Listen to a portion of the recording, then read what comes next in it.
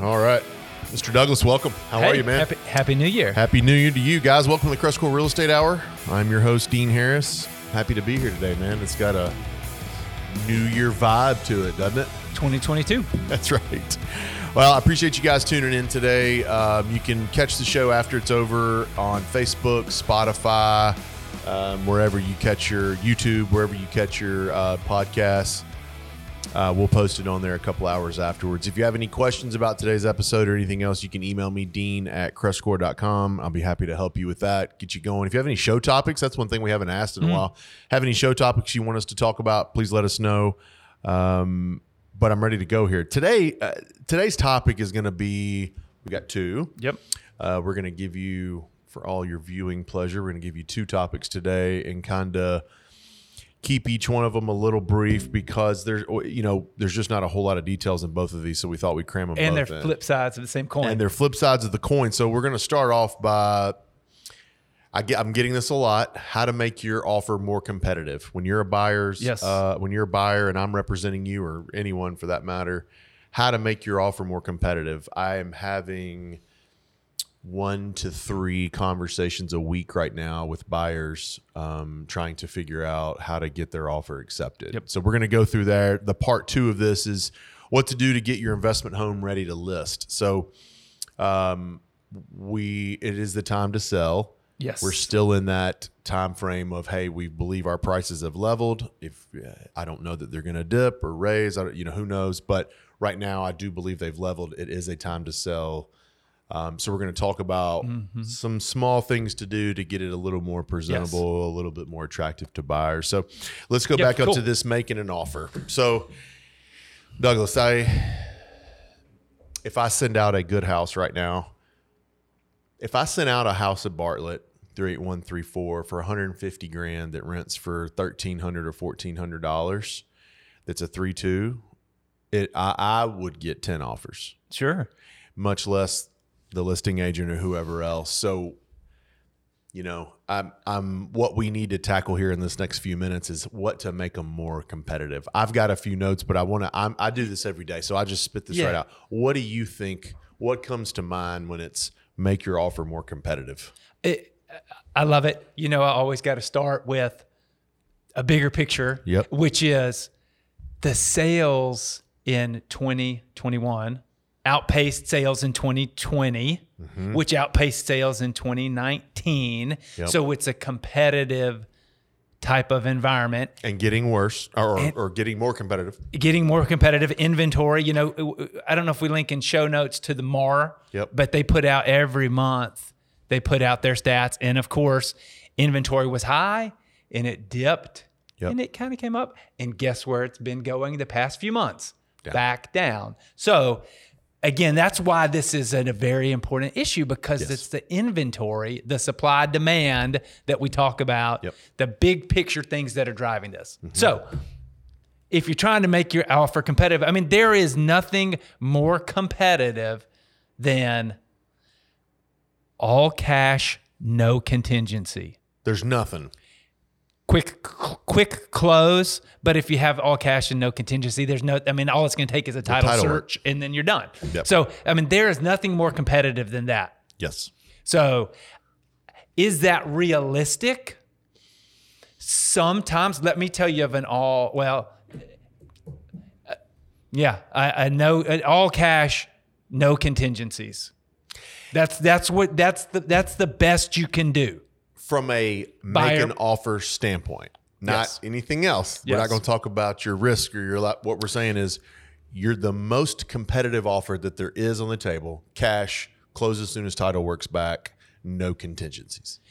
Yes, and probably even potentially a lower offer than one that's contingent on financing, contingent on inspections, contingent. Yeah. So they would probably accept you a little bit lower for all cash. Sure. If it's $20,000 or whatever, no. But if it's a couple of $1,000s, like sellers in this market are taking that cash deal. Yes. So that's the thing you got to do. And so how realistic is that? Some all cash, I would say if you are a long-term buyer if you are in this for buy and hold and you are going to be building a rental portfolio. Yep. As we've talked about building a relationship with your bankers and whoever, one of the things that high priorities for 2022, if you don't already, you need to figure out a plan and put a plan in place to have a mechanism by which you can make all cash offers. Yep. Whether it is cash or credit that is like cash, whether it's line of credit, some type of line of credit. Maybe it's a high dollar amount credit card. Maybe it's a free and clear property. Maybe it's a home equity line of credit. Maybe it is a line of credit against a securities portfolio.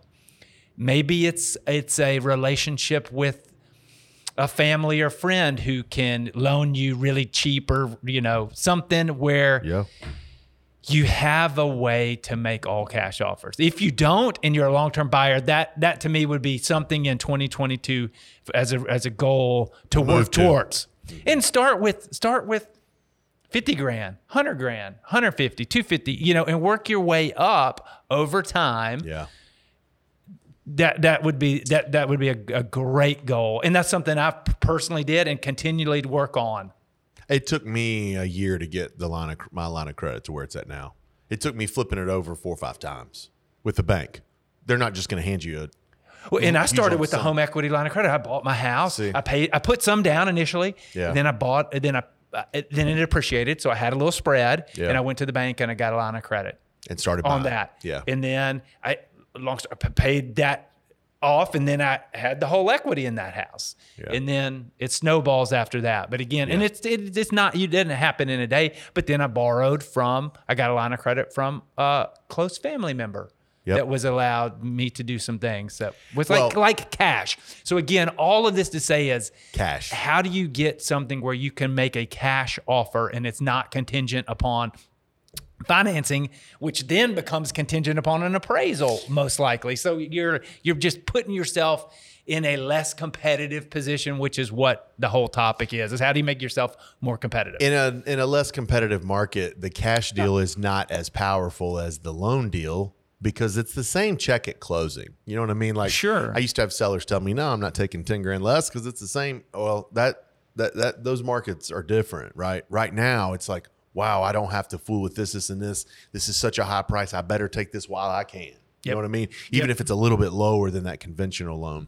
So that's good. So putting yourself in a position to offer cash, that's great. Great description of that. So my first was cash and a quick close. We can't close any quicker than the title work.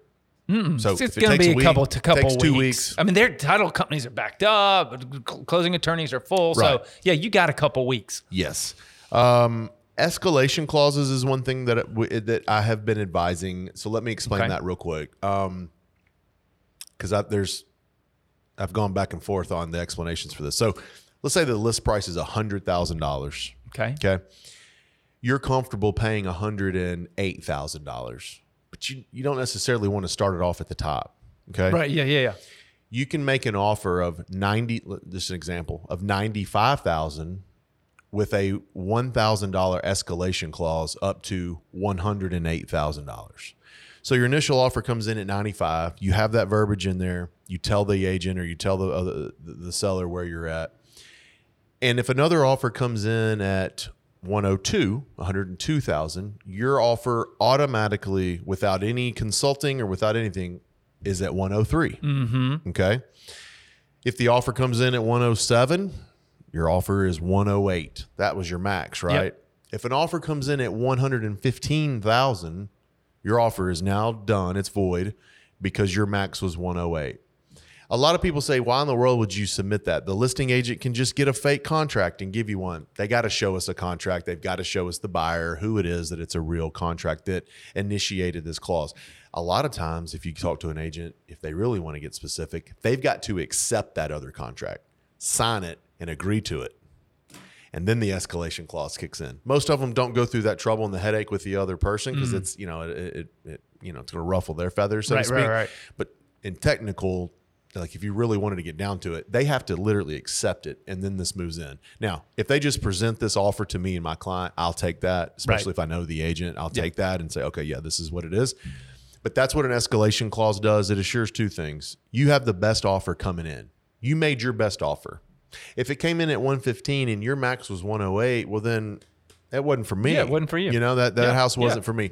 But if you come don't in, want to overpay, and you do not want to overpay, yeah. I'll never tell you to do that. Yeah. So if you come in at 95 and you end up paying 99, well, that's great. You didn't have to pay that extra $8,000, $9,000 to get you where you wanted to be. So the escalation clause protects you from having this feeling, you know, you offered 95. Dang, man, it sold for 98. I'd have paid 99. Well, I don't want. I do that with HUD houses online. Yes. When you're bidding online, I tell them, hey, you don't know who's bidding. Bid what you're comfortable losing the home at. That's the phrase I always say. I agree. Bid what you're comfortable losing it at. That's right. And whether escalation clause is a great tool to use, or just going flat out with your highest and best. Or you can do that. Or you can come in and just say, hey, 108's my number. Let me have it. Yeah, because that's what you're willing to pay for it. Yeah, if I have an investor that says, "Hey, let's just do that," I'll push them to the escalation clause. Good. I mean, if I can save them $3,000 or $4,000 and get the house, then I think it's my job to save them $3,000 or $4,000 and get the house. Yeah, I agree. That's good. All right, so escalation clauses. What do you think about in investment properties? I know there's a thing on the residential owner occupant side called love letters. On the investment side, I've sent those. And the love letters for the listeners are? The love letters for the listeners are, let's say you're in your residential home. You give a description of you and your family and why you want to buy this home, how much it would mean to you to be in this market and that neighborhood. You have young kids that want to enjoy the schools, or if there's a feature about the home, the pool, your kids, or location, or you want to keep the home. A lot of people do this. If it's an older home that has antique type finishes and features to the home, historic or something. Yeah. The seller might want the new owner to keep that up. Okay. That doesn't happen a lot here, but so that's a love letter. That's a love letter. Do the love letters work on the investor side? No. Yeah. I've submitted a couple of them because the buyers wanted me to do that, but the investor at the end of the day is just like, I could care less what they're doing with the property. I just want to get my number and go. That's right. A lot less of emotion with this versus the love letter for your residential home. Right. You're trying to pull at the heartstrings of the sellers, what you're really trying to do. Yeah. Right. For sure. And pulling on the heartstrings of the seller of an investment. So that's not necessarily going to make or it is not going to make your offer more competitive in this market. I would be shocked. I think it would be a 1 out of 10. Gotcha. I think 1 out of 10, if you attach that letter to it, would appreciate that. But no, and I don't have to be honest with you. I've had one or two even. Yeah, just curious. Yeah, just didn't know. Okay, so the next one we're talking about escalation clause, waiving some contract contingencies. Let's talk about this for a second. Yeah. If you're obtaining a loan, you're going to have an appraisal. Okay, you can waive that appraisal contingency. Yes, your bank's still going to do the appraisal. And still have a financing contingency. Correct. Yes. But you can waive the appraisal contingency, and that gives the seller a little bit more warm and fuzzy feeling of, hey, if it appraises a little low, this guy's saying he doesn't care. He wants to move on. Correct. Right? So they can still back out from the loan contingency part of it, but it at least makes that seller feel like, hey, that's one less thing I've got to worry about, especially in our market, right? Because our prices have gone up. Yeah. If the appraisal doesn't quite get to where it needs to be for the financing. Yeah. Then that's one reason why they would do that. Yes. Because then the buyer saying, I'll bring a little more money to the table. I'll bring a little more if it's a few thousand. And that will make your offer more competitive. That does make your offer more competitive. Now, some people have asked me, should I remove the inspection contingency? I'm never going to tell you to do that. I'm not going to advise it. As a licensed real estate agent, as somebody that is your representative as a buyer, I'm never going to say that. If we look at the house and it's been completely refurbished, we've got pictures and videos and it looks fantastic, maybe you roll that dice. Right. You know what I mean? Yeah. But if there's any kind of indication like there's a rehab or it's a tenant living in the property or whatever, I just can't advise to do it. We just bought a property, had been in it 2 years ago. You had? And was comfortable with it. It sold. Long story. Came back. The seller who bought it didn't do anything with it. Yep. It's been vacant for 2 years. Yep. In order to get him to sell it, we had to go with a waived inspection. Yep. But we hadn't been in it in 2 years. But he hadn't done anything with it in 2 years. So we rolled the dice a little bit. Yep. This is for a church. So we rolled the dice a little bit. But we went in, we got in it during the period, couldn't get out of the contract, and it was fine. And there was a little bit of some stuff that popped up over that 2 years. But we were able to waive the inspection contingency because we'd been in the property previously, and it made our offer the one he accepted, and we closed, and it's great. Here's another example of where I might waive it. I'm still never. Yeah, I mean, we were right. When we went in there, we were planning for the worst, and we got, oh goodness, thank you. The only other way I could see a buyer being willing to do that is if the home needs an enormous rehab. Yeah, there you go. If you can see the pictures and it needs $30,000, a roof and HVAC floors, who cares about the inspection? Run out there and make sure that it's not caving into the earth, right? And then you're going to fix it. You're doing a $30,000 rehab. That's right. The only thing would be structural, right? Yeah. That would be it. And even then, it's like you can fix that. You're planning on it. In the past, I have done that with investment properties. Like, I'm going to buy it. Doesn't matter, regardless. Yeah. So it would take something dramatic. I always tell people black mold and structural. But if you can get in and see the pictures, you could tell if there's some mold in there. And you can fix both of those things. If you want that property bad enough for whatever the case may be. Yeah. The middle of the road property, I say no way. We got to inspect it. Yep. The turnkey property, I'll let you guys choose that, but that's a possibility to do. And the one that needs a ton of rehab, I'm actually comfortable with. No, I don't. Right. I send my rehab guy there to tell me how much it costs, but I don't do any kind of contingency on it. And again, we're talking about how to make your offer more competitive. And waiving in contingencies will make it more competitive. Because the seller's going, a contingency to inspect it, or I can just let them have it. Man, I'm going to let them have it. Even if it's a little bit less, I would, as a seller, if it's all cash, no inspection contingency, I'm taking that over any kind of contingency higher offer. And I would also say this, wrapping this up a little bit, is I wouldn't make this a business practice. No. I would take it case by case. Case by case. House by house. Case by house. Yes. Do not make this a business practice to say I'm going to do this on everyone. Agree. Last thing is just be patient. On your buy on the buyer offers. I have one buyer that called me this week. She submitted 16 offers and hasn't gotten one yet. Now, that's the legwork on our end, right? We're the ones having to spin those wheels. We're obviously willing to do that, but be patient. Don't wait. The worst thing that you can do, and I know you're going to agree, is to buy the wrong house or pay too much. Right. Yes. Or yes. All of that falls into the right thing. If you're not getting, here's one other thing too. If you're not getting off your contracts and you've made 16 offers, congratulations. You're looking at the right houses. Yeah. Right? Think about it in those terms.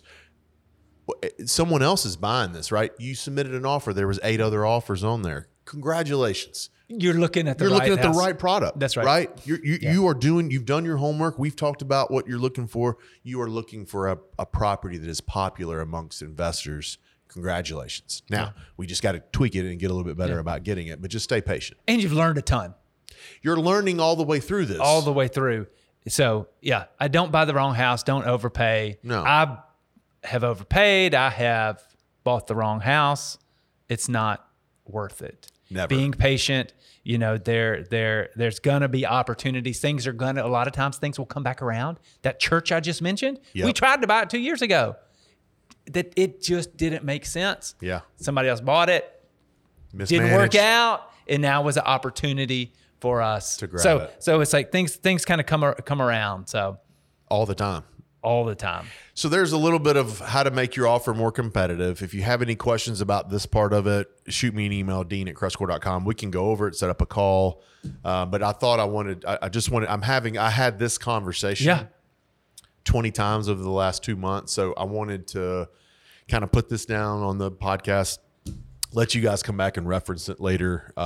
So anything else you want to add on offers? I would just go back to, hey, it's 2022 and now's the time to build a mechanism to make cash offers. Yes. That's great. Yeah. Do not neglect that. No. Priority number one. Big picture priority number one. Long term. I've even told people, hey, because most of them don't live here. If you're in California, you got a local bank that you're close to, go get the line of credit there. Yeah. Some banks will give you an unsecured line of credit based on who you are. We have had that, like an unsecured line of credit just because they like dealing with you. And you can use that. Yes. And then go refinance it with some more, term it out on a mortgage. Yes. I don't mind sharing that. I have one. I've got one that's unsecured. Yeah. They just know I'm going to pay them and they see my history and stuff like that. But I mean, go to your bank in California, go to your bank in New York, wherever I got Miami. All my guys are from California. So go to your bank there in Sacramento that you have all your cash with. Hey, I need $200,000. And that is a big step towards all cash offers. A big step towards and having we'll the get most our competitive local. offer. That's also too. Now that we're talking about it, that's also great for our local banks. It's much easier to get a refinance loan than a brand new loan. Yes. So if you already own the property, like it's way easier for me to call some of my local guys here and say, hey, he wants to, leverage this and refinance this out. It's much easier to get that done. So that's great. Moving to cash and moving the ability to move quicker and easier for the seller is the best position. All right, let's move to listings. Let's move to now we're going to take our buyer hat off and put on our seller hat. We now own property across Memphis. We see that the market is kind of peaking and it's getting on up there. We're thinking about selling. I've done regular maintenance on my houses, but I haven't really done anything extra or on top of that. If I come to you, Douglas, and I say, hey, I'm looking to sell a couple of houses, what might be something that comes to mind that we give them as advice on getting them ready? Like what would be, some things we can do to the actual property and our paperwork, our leases and ledgers and things that, what are some of the stuff that you would think of that we need to do to a house to get it ready? Yeah. So I kind of thought a little bit and kind of think when I'm doing it, it's kind of framing it again. It's like, are you selling a vacant house or an occupied house? I think either one. I think we need to give examples to both. So I think on the occupied house, that means you're selling to an investor. So are you trying to sell to a kind of a DIY do-it-yourselfer, or are you trying to sell a turnkey type of property where you're going to need to get this out there, you're going to need to do the major updates with that tenant and have that high market rent? Or you're just going to try and unload it as it is. Yep. And then if it's vacant, you're saying it's kind of the same thing. It's like, are you trying to sell it to an owner occupant, or are you trying to sell it to an investor who wants kind of a hands-off, fixed up product, or do you want it to somebody who's going to come in and buy it and put some sweat equity into it, rehab it, burr it? Because those are two separates. Because those are two separate. So again, I'm trying to say, like, what are you trying to do, seller? Who's your target? Are you trying to get out quick? You trying to not have to fool with anything? Just let it go. Is it occupied or vacant to start with? So my most common response is the most money. The most money. I mean that is a generic and expected response, but you've got to look at the specifics. And so then I'll go, that's great. So how much time do you want to put into this? Yep. Do you want to work with the contractor to do some of those things, or do you want to just kind of get it? Your time is money, so to speak. So it's how much does this mean to you? How much does this mean to you? We can get it sold quick like this, or we're going to spend 30 days getting it rehabbed and ready at a higher level. Right. So let's talk about the vacant. Let's go the easy route. Let's go the vacant house. Okay. You got two options. You can broom sweep that thing and sell it to an investor. Yep. Or you can put some money into it and get it into retail residential owner occupant condition. Yep. FHA loan. I always tell people that. Like, what do you mean? Pass an FHA inspection. That's what it means. No rotten wood. Yep. Everything works. That sort of thing. Safe, habitable. That's you're going to have to. Where's that money going to come from to fix it up? Yep. Because are you going to have to put a roof on? Or are you going to have to put new bathrooms or kitchens? Or are you going to have to put new floors? What kind of work are you going to have to do on the outside to get it in that retail rent ready, turnkey kind of shape? That's right. I mean, is it going to be worth it? There's time and money that you're going to have to invest into that. Yeah. First, just, I don't want to say dumping it, but just leaving it as unloading it, letting it go. That way, I've done both, because sometimes you just like, hey, for the time and the effort, it's not going to be worth what you can just sell it and let somebody else do that. There's my typical advice is, hey, you're going to put 20 grand in this to make an extra 6.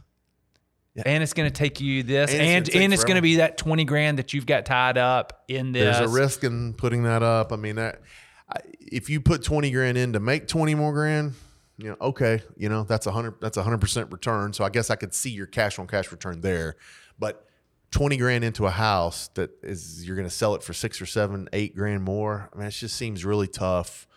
It seems to me that, because here's what would happen anyway. Even if you did all the work, the buyer's going to come in and find some other stuff to be done to it anyway. So your 20 grand is going to turn into 23 grand.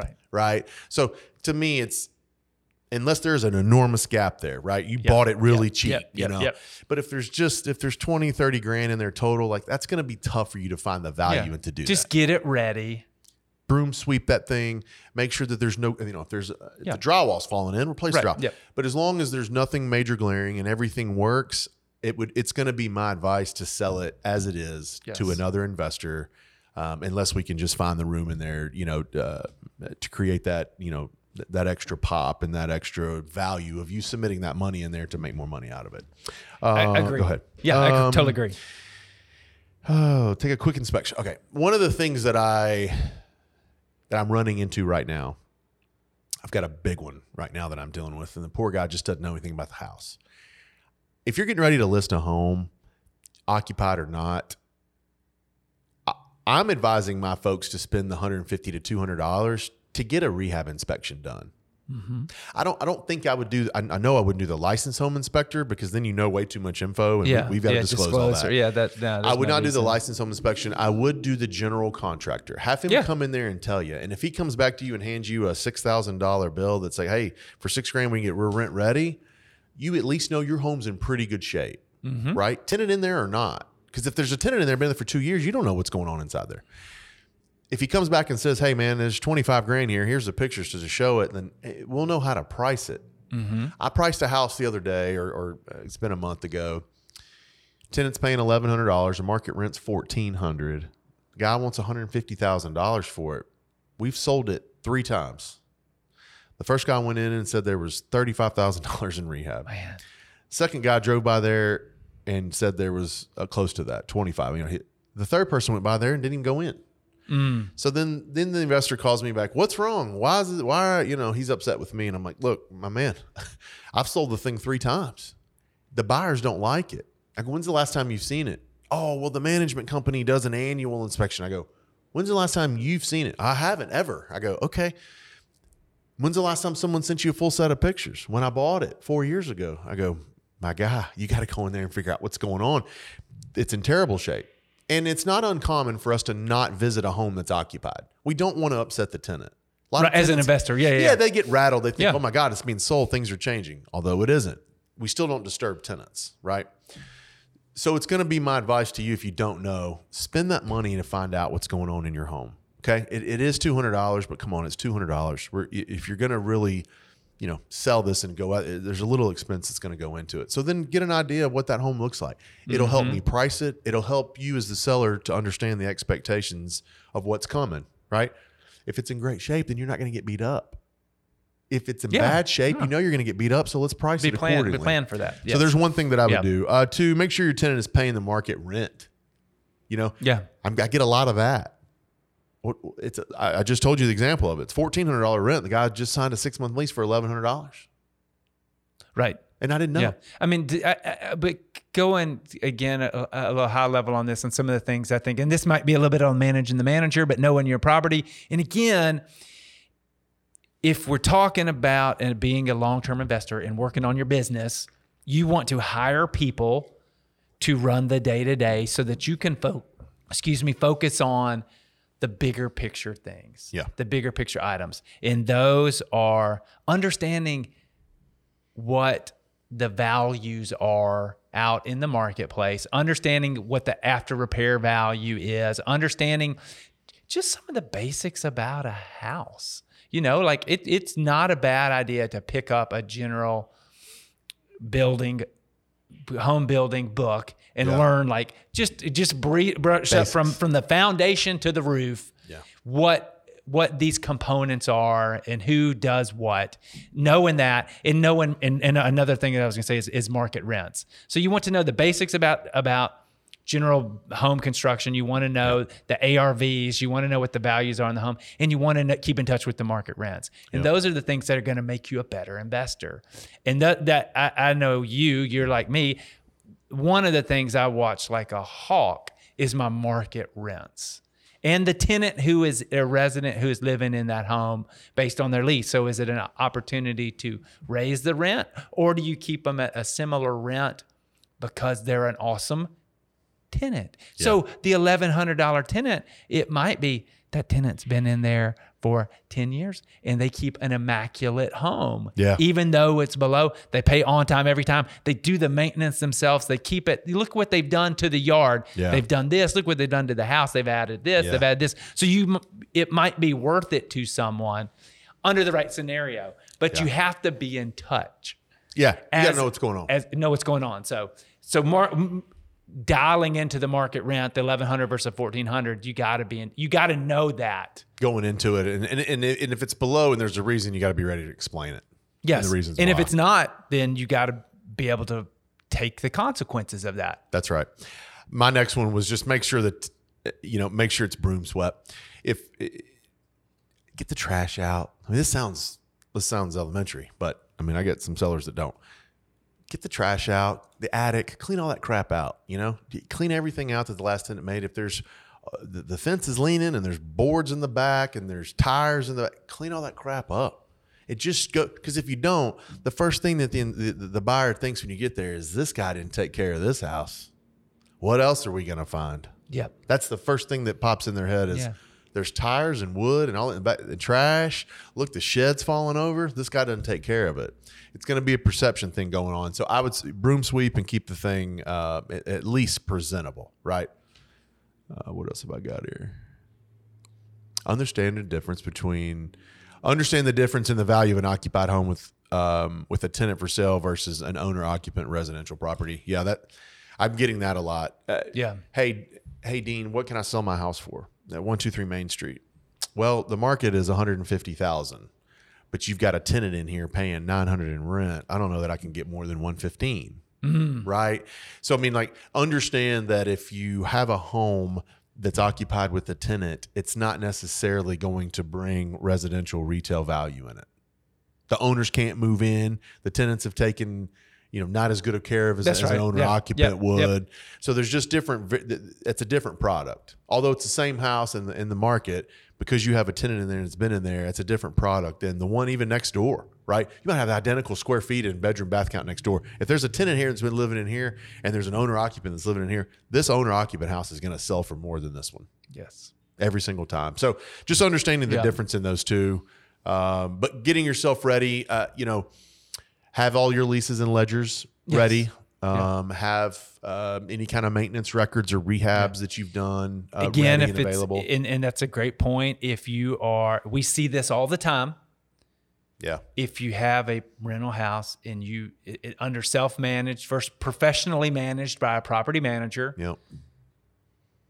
Investors will pay more for a professionally managed house than they would somebody who managed it themselves and didn't have the ledgers, the leases, the maintenance records, whereas a property management company can provide all the electronic copies and all that. So just another little thing when you go to sell, think about whether you're choosing to manage or self-manage, that when you go to sell, you better have, immaculate, meticulous records if you're self-manager. Let me ask you this, because we've kind of gone through the notes here. If you're buying a home, and it's self-managed, and the guy doesn't have any records, that scares you off, doesn't it? Yeah. I mean, how many times have you represented a buyer and a seller? And I've been in this situation here recently where the other broker called me because they weren't getting information. The seller, we had a seller, they had a buyer, but we didn't get information. And I was like, oh, the seller self-manages. And the broker was like, I'm so sorry I bothered you. I didn't know that. I thought this was professionally managed. When everybody you discount it. Oh, because it's a self-manager. All right, here's the part 2 of that question. Have you ever bought a home that was self-managed and the guy came up with a nice clean spreadsheet and said, here you go, here's everything? I've had guy come with a index card in their pocket and say, here's my rent. Look here. I wrote it down the last 7 months. I already paid. Oh, wow. You did. Well, congratulations on that. The one thing that I have done from an owner that self-manages, if they're willing to show us the deposits of the rent each month, I'll take that. That's the only case, right? Yeah. I'll accept that. Most of them aren't going to want to show you a bank statement though. Every time I've asked that, they're like, what? If they're willing to do it and you can show the deposits, fine. But again, not just if you're self-managing or choose to self-manage, these are the things you need to just be aware of. If you're going to sell these properties someday, get your records in line so that when it comes time to sell, because when you're selling with a professional management company managing, they've got all those records electronically, easy to send. I can send you all mine with a couple of clicks. Yes. I can get you every lease and ledger. I can get everything with a couple of clicks. Yeah. So that's great info to share with to have as a kind of what this is as a seller. Yeah. If you're selling an occupied home, that's great information to be able to provide a buyer. Yes. 100%. So that is something to get your stuff in order, and get your leases, make sure your leases are up to date, make sure the rent, everything we just talked about. Anything else to add? Those are great. No, man. Okay. Now, I guess we go back to how you start all this, and we've said this over the past few months. It's like, man, now is really if you're starting 2022 and you're thinking you want to get in real estate investing, as the buyer side, I would say now, look, make your offers competitive and go do it right now. Yeah. Because rates are going to go up. Everybody knows that. Inflation's here. Things are happening. It's coming.